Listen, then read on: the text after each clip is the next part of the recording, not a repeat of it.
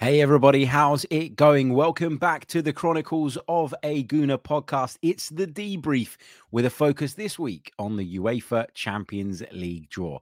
Arsenal have been drawn against FC Porto. We'll discuss that. I'll bring you some reaction to that. I'll get you guys' reaction and thoughts, of course, in the live chat box as well.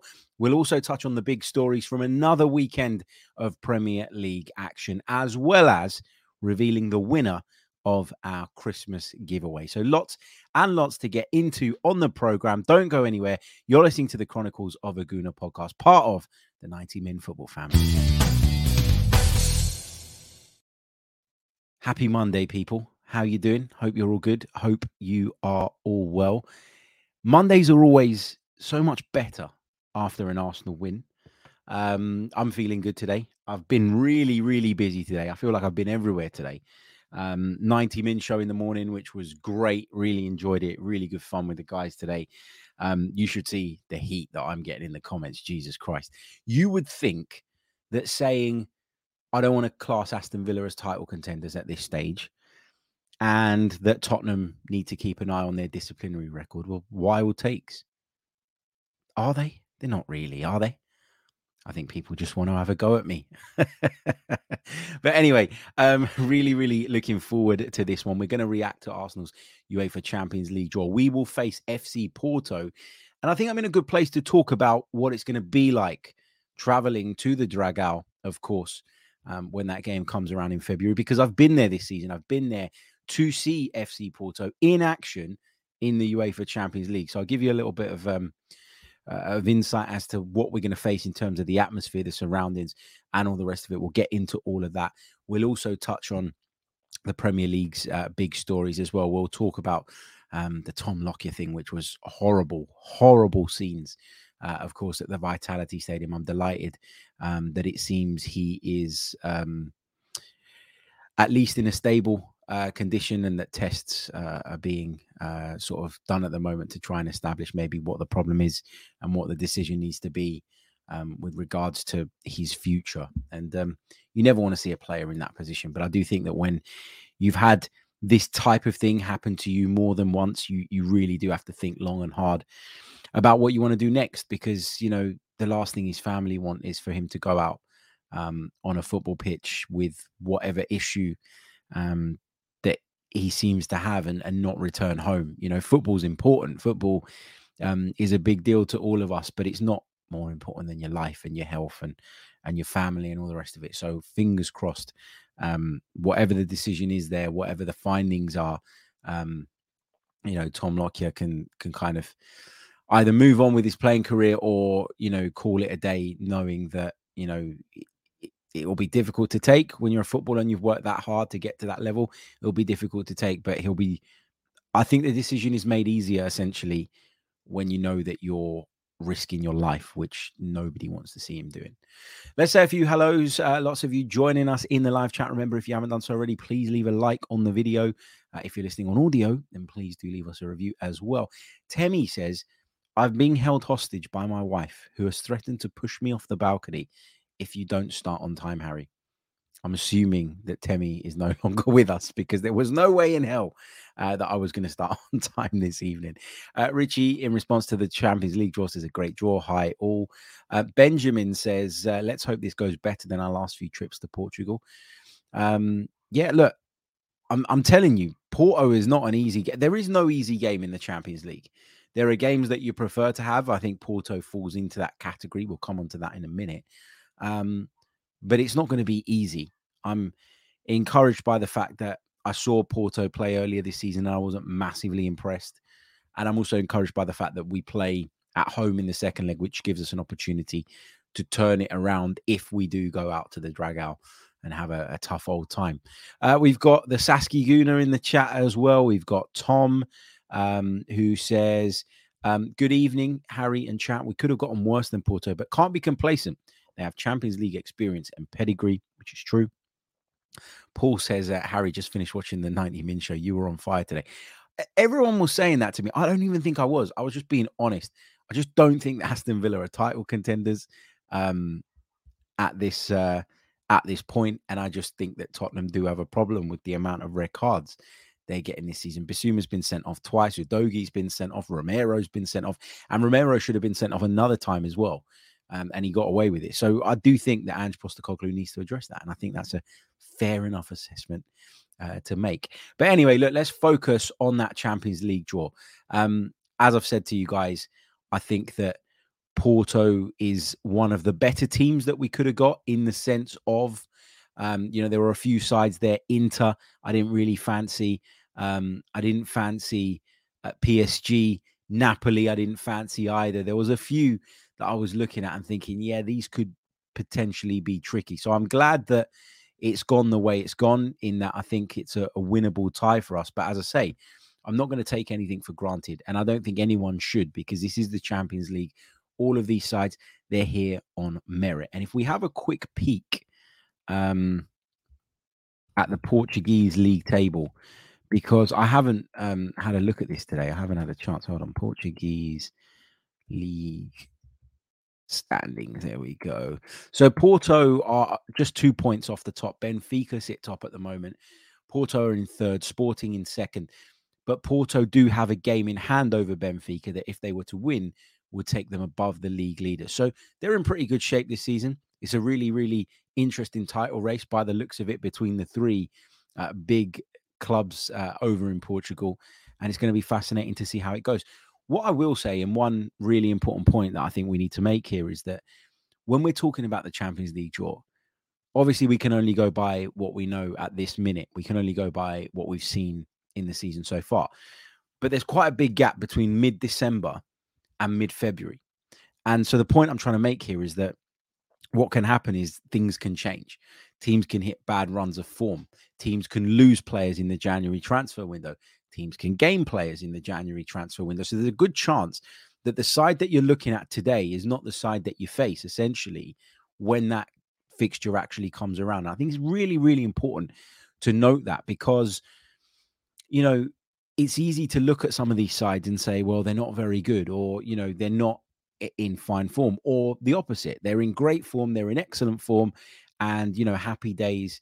This is one that we should walk. And then, maybe things have changed and turned in that period. For example, FC Copenhagen against Manchester City. Now, I think that Manchester City are going to win that with ease.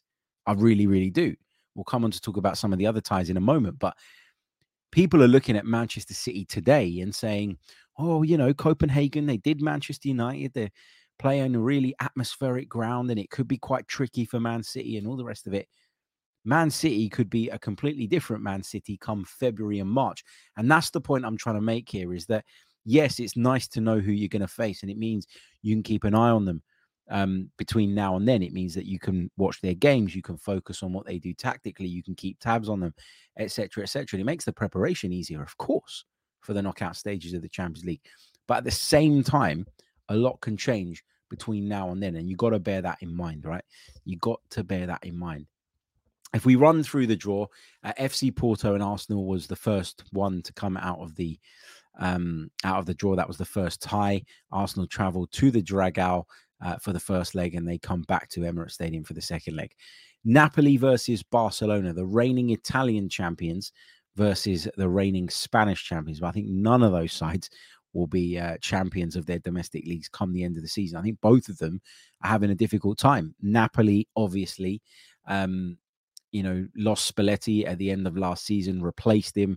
That didn't go well, and they've had to make another change and instill Walter Mazzari in on a short-term deal. Barcelona, Xavi's a man under pressure because they're quite a way behind Real Madrid, who sit top of the pile at the time of recording. Of course, Girona are in action tonight, and they could go back to the top of the league, which would change the picture there. Paris Saint-Germain, I think, will fancy their chances against Real Sociedad. Again, a tricky and dangerous opponent, but one that I think PSG will just about have enough to overcome. One of the standout ties for me, and I hope this is not on the same night as Arsenal so that I can watch this, is Inter against Atletico, the Diego Simeone derby. This is going to be fascinating. It won't be great on the eye. It won't be full of free-flowing football, but it will be really, really interesting, I think, this one. You've got the Daniel Marlon derby between PSV Eindhoven and Borussia Dortmund. Lazio play Bayern, and I fancy Bayern, of course, to have probably too much for them. Copenhagen take on Manchester City again. I think that's a pretty one-sided tie. And then RB Leipzig will face Real Madrid. Look, one of Inter or Atletico is going to go out, which is a good thing. One of Napoli and Barcelona is going to go out, which is a good thing. Is it beyond the realms of possibility that PSG go out? No. Is it beyond the realms of possibility that Bayern go out? I don't think it's likely, but I don't think it's impossible either. So, there's a few fascinating ties there. There's a few really, really interesting games there that do have the potential to throw up surprises and shocks, but also, they have the potential to just be exactly what they say on the tin, which is one-sided affair. So it's a fascinating draw, and we're just going to kind of have to watch it play out and see how it goes. But going back to Arsenal, just circling back to Arsenal before we move on from the Champions League draw, I think the only team I would have preferred to Porto would probably be Copenhagen. Everyone else, you think about it, obviously we couldn't face PSV because we were in the same group, but we could have got Napoli. We could have got PSG. We could have got Inter, which I certainly didn't fancy. We could have got Lazio, which I think would have been tricky. And we could have got RB Leipzig. I think Porto's about as good as we could have got, with the exception of maybe Copenhagen. And that's not being arrogant, because I've just said that we need to make sure that we avoid that. But, there are draws that you prefer, obviously. There are draws that you prefer, and there are draws that you look at and you think, not so sure. Robert in the chat says, stupid me, rushed to book the flights thinking I was clever. 13th to the 15th of Feb, then had to change for a week later. And it cost me another £70 each. It's hard luck, mate. But the main thing is you're going to be there. And I can tell you, because as I say, I went to the Dragao earlier this season.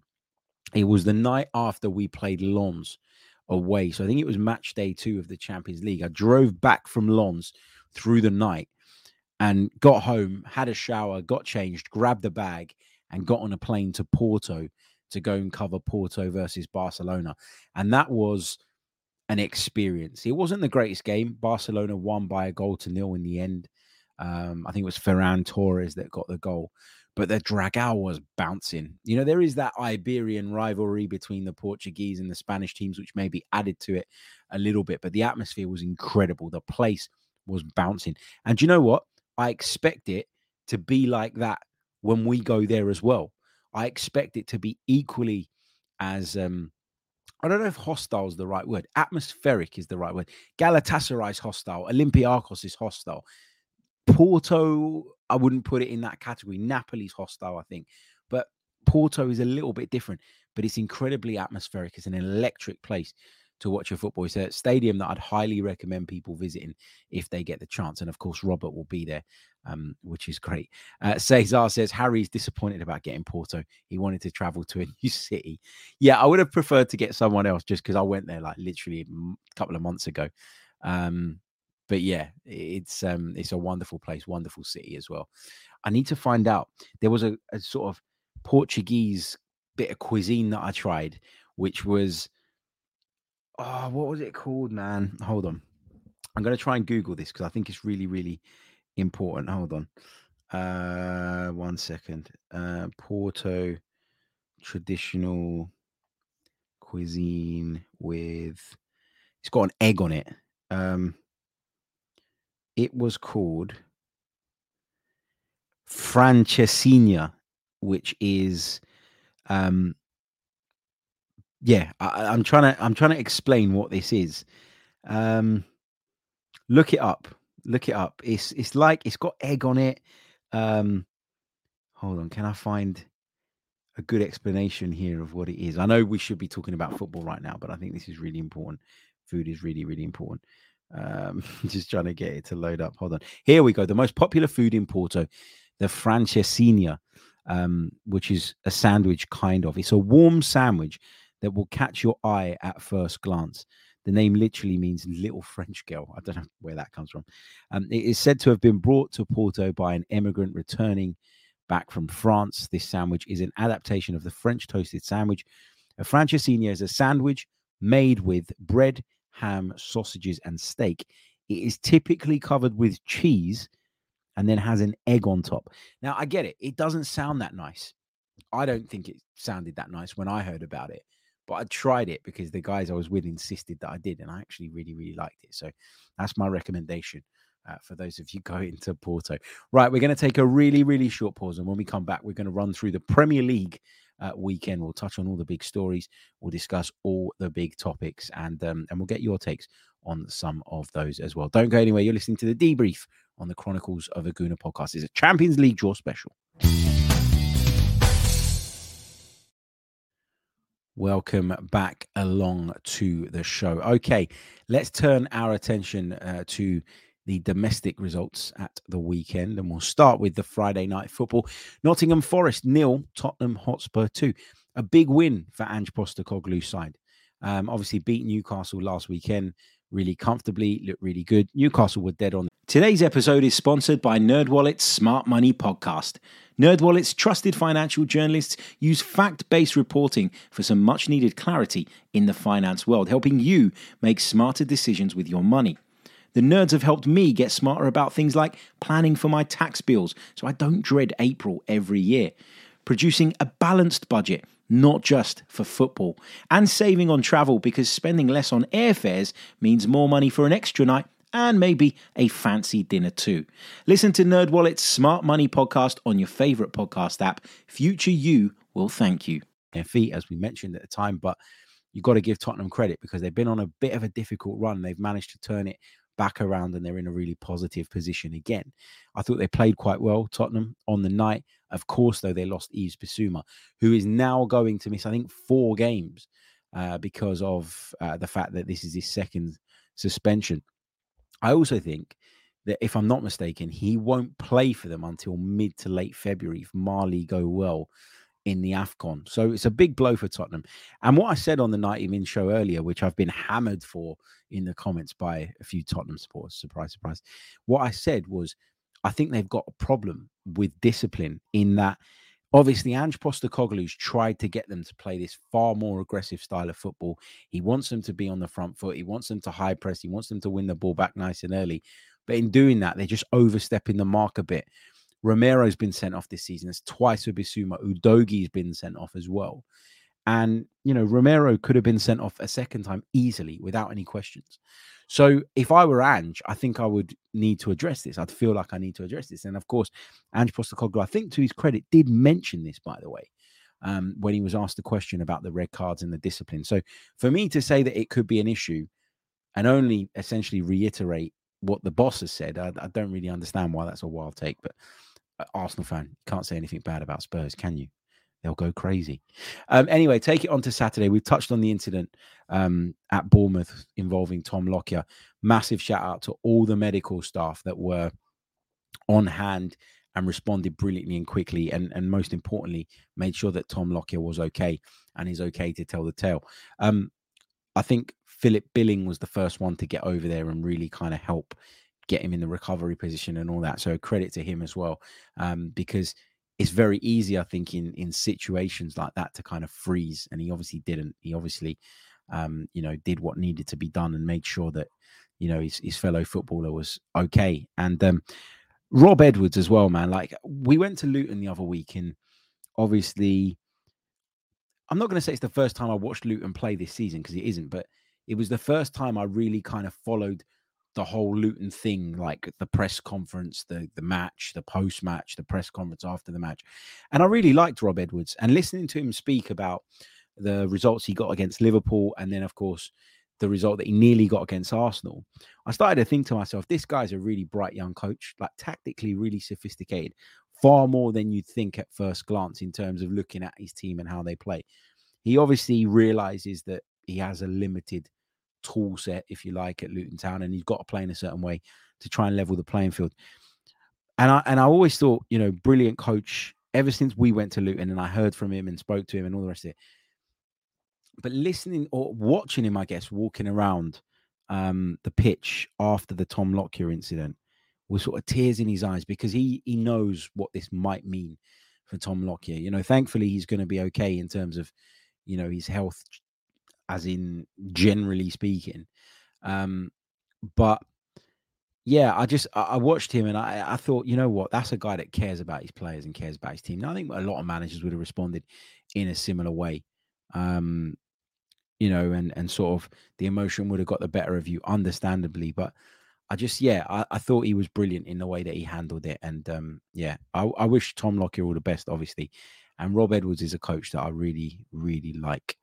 Um, Rob says, and this is really interesting to hear, kind of firsthand from someone who suffered from something similar. He says, I have a cardio condition and have an internal defibrillator. I freeze when I hear players collapse, having lost an immediate family member in his 30s playing football. Tom surely can't play ever again. I kind of touched on that earlier. And I think if there's any risk, which you've got to say there is now, right? Having seen similar things happen twice. And I don't know if the first one was heart related, by the way. It might have been. I'm not sure. Someone can let me know in the comments. I don't want to say it was if it wasn't, but the fact that he has collapsed on the football pitch twice, I think, it can't be a coincidence, right? The two things surely are linked, in which case he's going to have to hang up his boots. And that's horrible to say because he's worked all his life to get to that point and all the rest of it. But it just feels like that's the way this is going to end, unfortunately, for Tom Lockyer. And his family won't be delighted because he won't be able to play football, the game he loves, but I'm sure they'd rather have him than not have him for a game of football. Burnley 0, Everton 2. Everton continued their good run of form. Newcastle battered Fulham by 3-0. Good performance from them, but Marco Silva wasn't happy with the sending off of Raul Jimenez. I don't think he could have had too many complaints, if I'm honest. Manchester City dropped points at home to Crystal Palace. There were 2 goals to the good, and that one seemed as though it was on its way to the conclusion that we all expected when we turned on our TV sets on Saturday afternoon. I must admit, I turned this one on. City scored. I turned it off. I was like, I can't be bothered to waste my Saturday afternoon watching this. And literally put my phone in another room, got on with something else. And then I got a notification on live score saying it was 2-2. And I just went, what? How the hell has this happened? What's happened to Man City? I don't want to say too much because I still think they're as good as anybody. I still think they're going to bounce back and I still think they're going to be there or thereabouts come the end of the season. In fact, I still make them my favorites. If I had to bet my house on one of the 3 sides I consider to be in the title race, Arsenal, City and Liverpool, to win it, I'd still probably bet on Manchester City. Chelsea beat Sheffield United by 2-0. I mean, scrolling through Twitter at halftime, it seemed like Chelsea were putting in a stinker of a performance. And then after the game, when sort of the rest of us, the kind of general football fan base went, well, they beat Sheffield United. Oh, okay, like big deal. It was, why aren't you giving Chelsea credit? And I was like, what do you mean? At halftime, you said it was the worst performance ever. And now you're jumping up and down because you beat Sheffield United at home. You should beat Sheffield United at home. You should. The Bournemouth-Luton game was abandoned for the reasons mentioned. I'm glad, just to circle back to that, sorry, before I move on, I'm glad that common sense prevailed there because we saw after the Christian Eriksen thing, didn't we, that a delay happened and then the game continued. And it's like, come on, guys.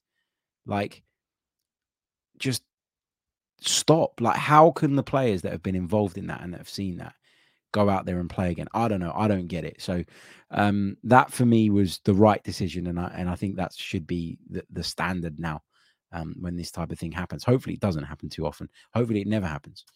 On Sunday, Arsenal beat Brighton by 2-0, and you can listen to my full review of that game. It's the last episode on the podcast feed. It's the last video on the channel. It got feisty between Brentford and Aston Villa. Brentford took the lead, but Aston Villa came back to win that one by 2-1.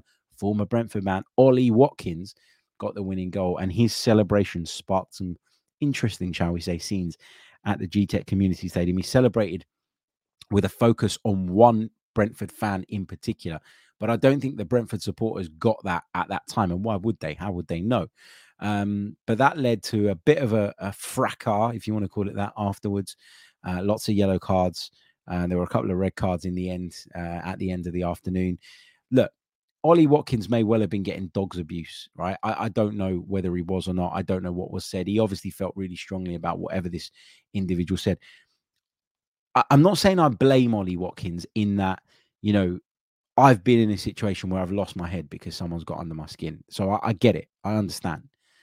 I just think that Ollie Watkins has a responsibility as a former Brentford player for a club that put so much faith in him to kind of show them generally a little bit more respect. And is one man's actions enough to completely derail that in terms of him showing respect?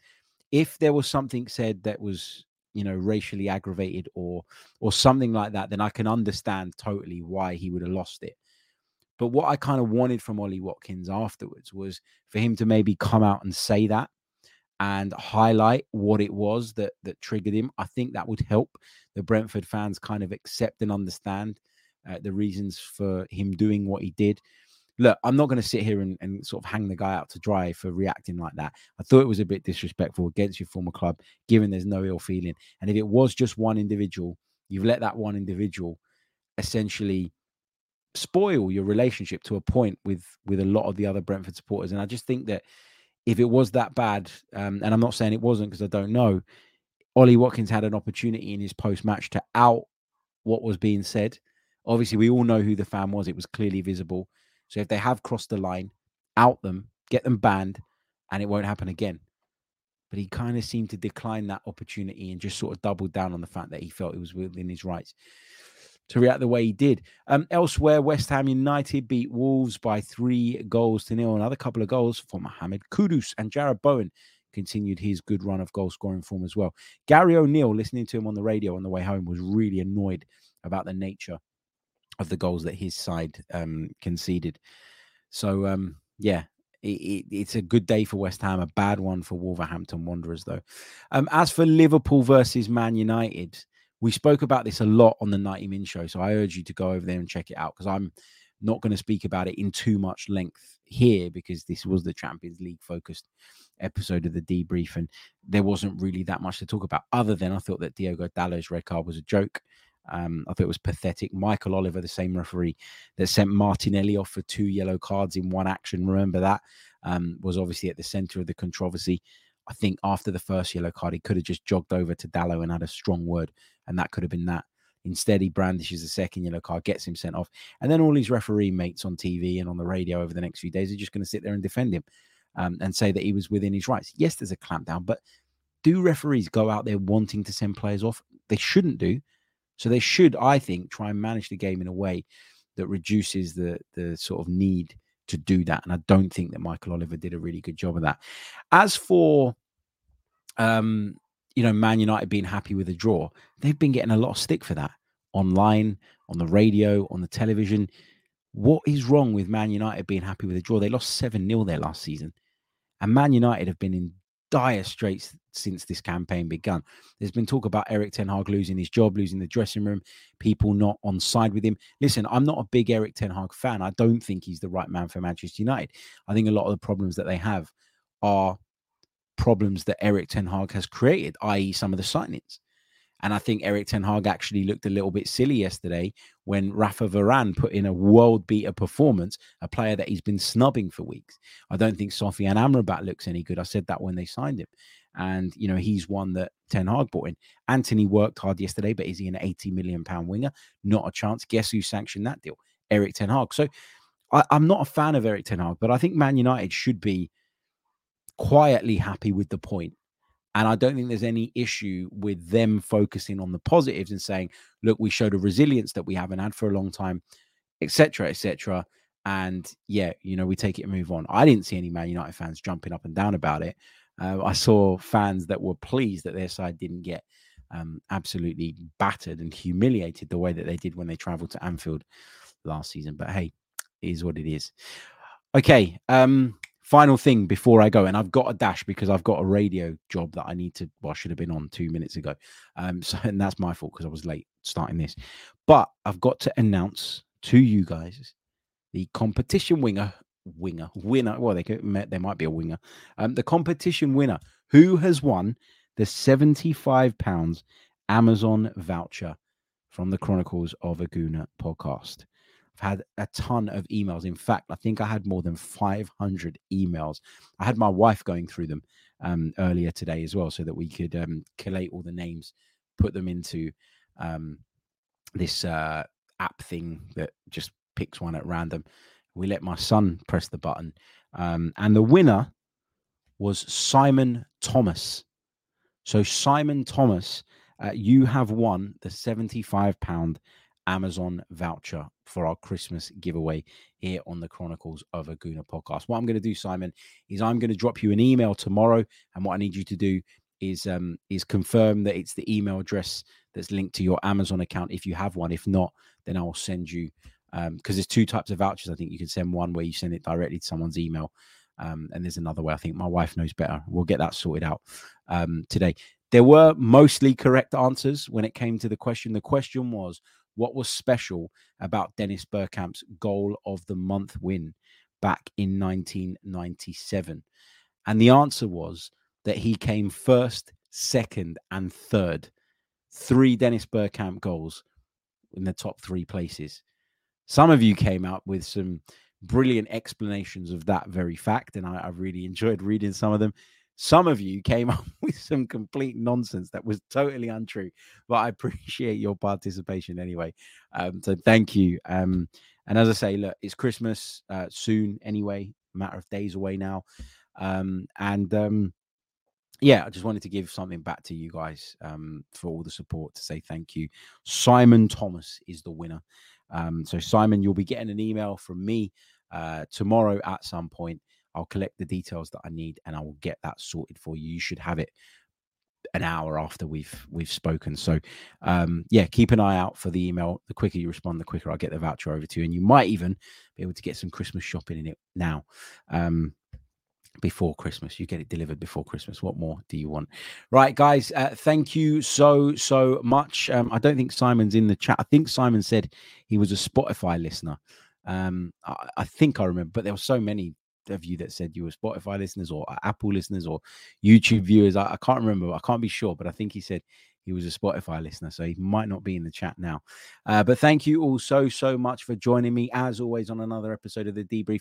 I will love you and leave you, and I'll speak to you all probably not tomorrow because I'm in Paris tomorrow working, but definitely on Wednesday, if not. Until then, take care of yourselves. All the best. Have a good one.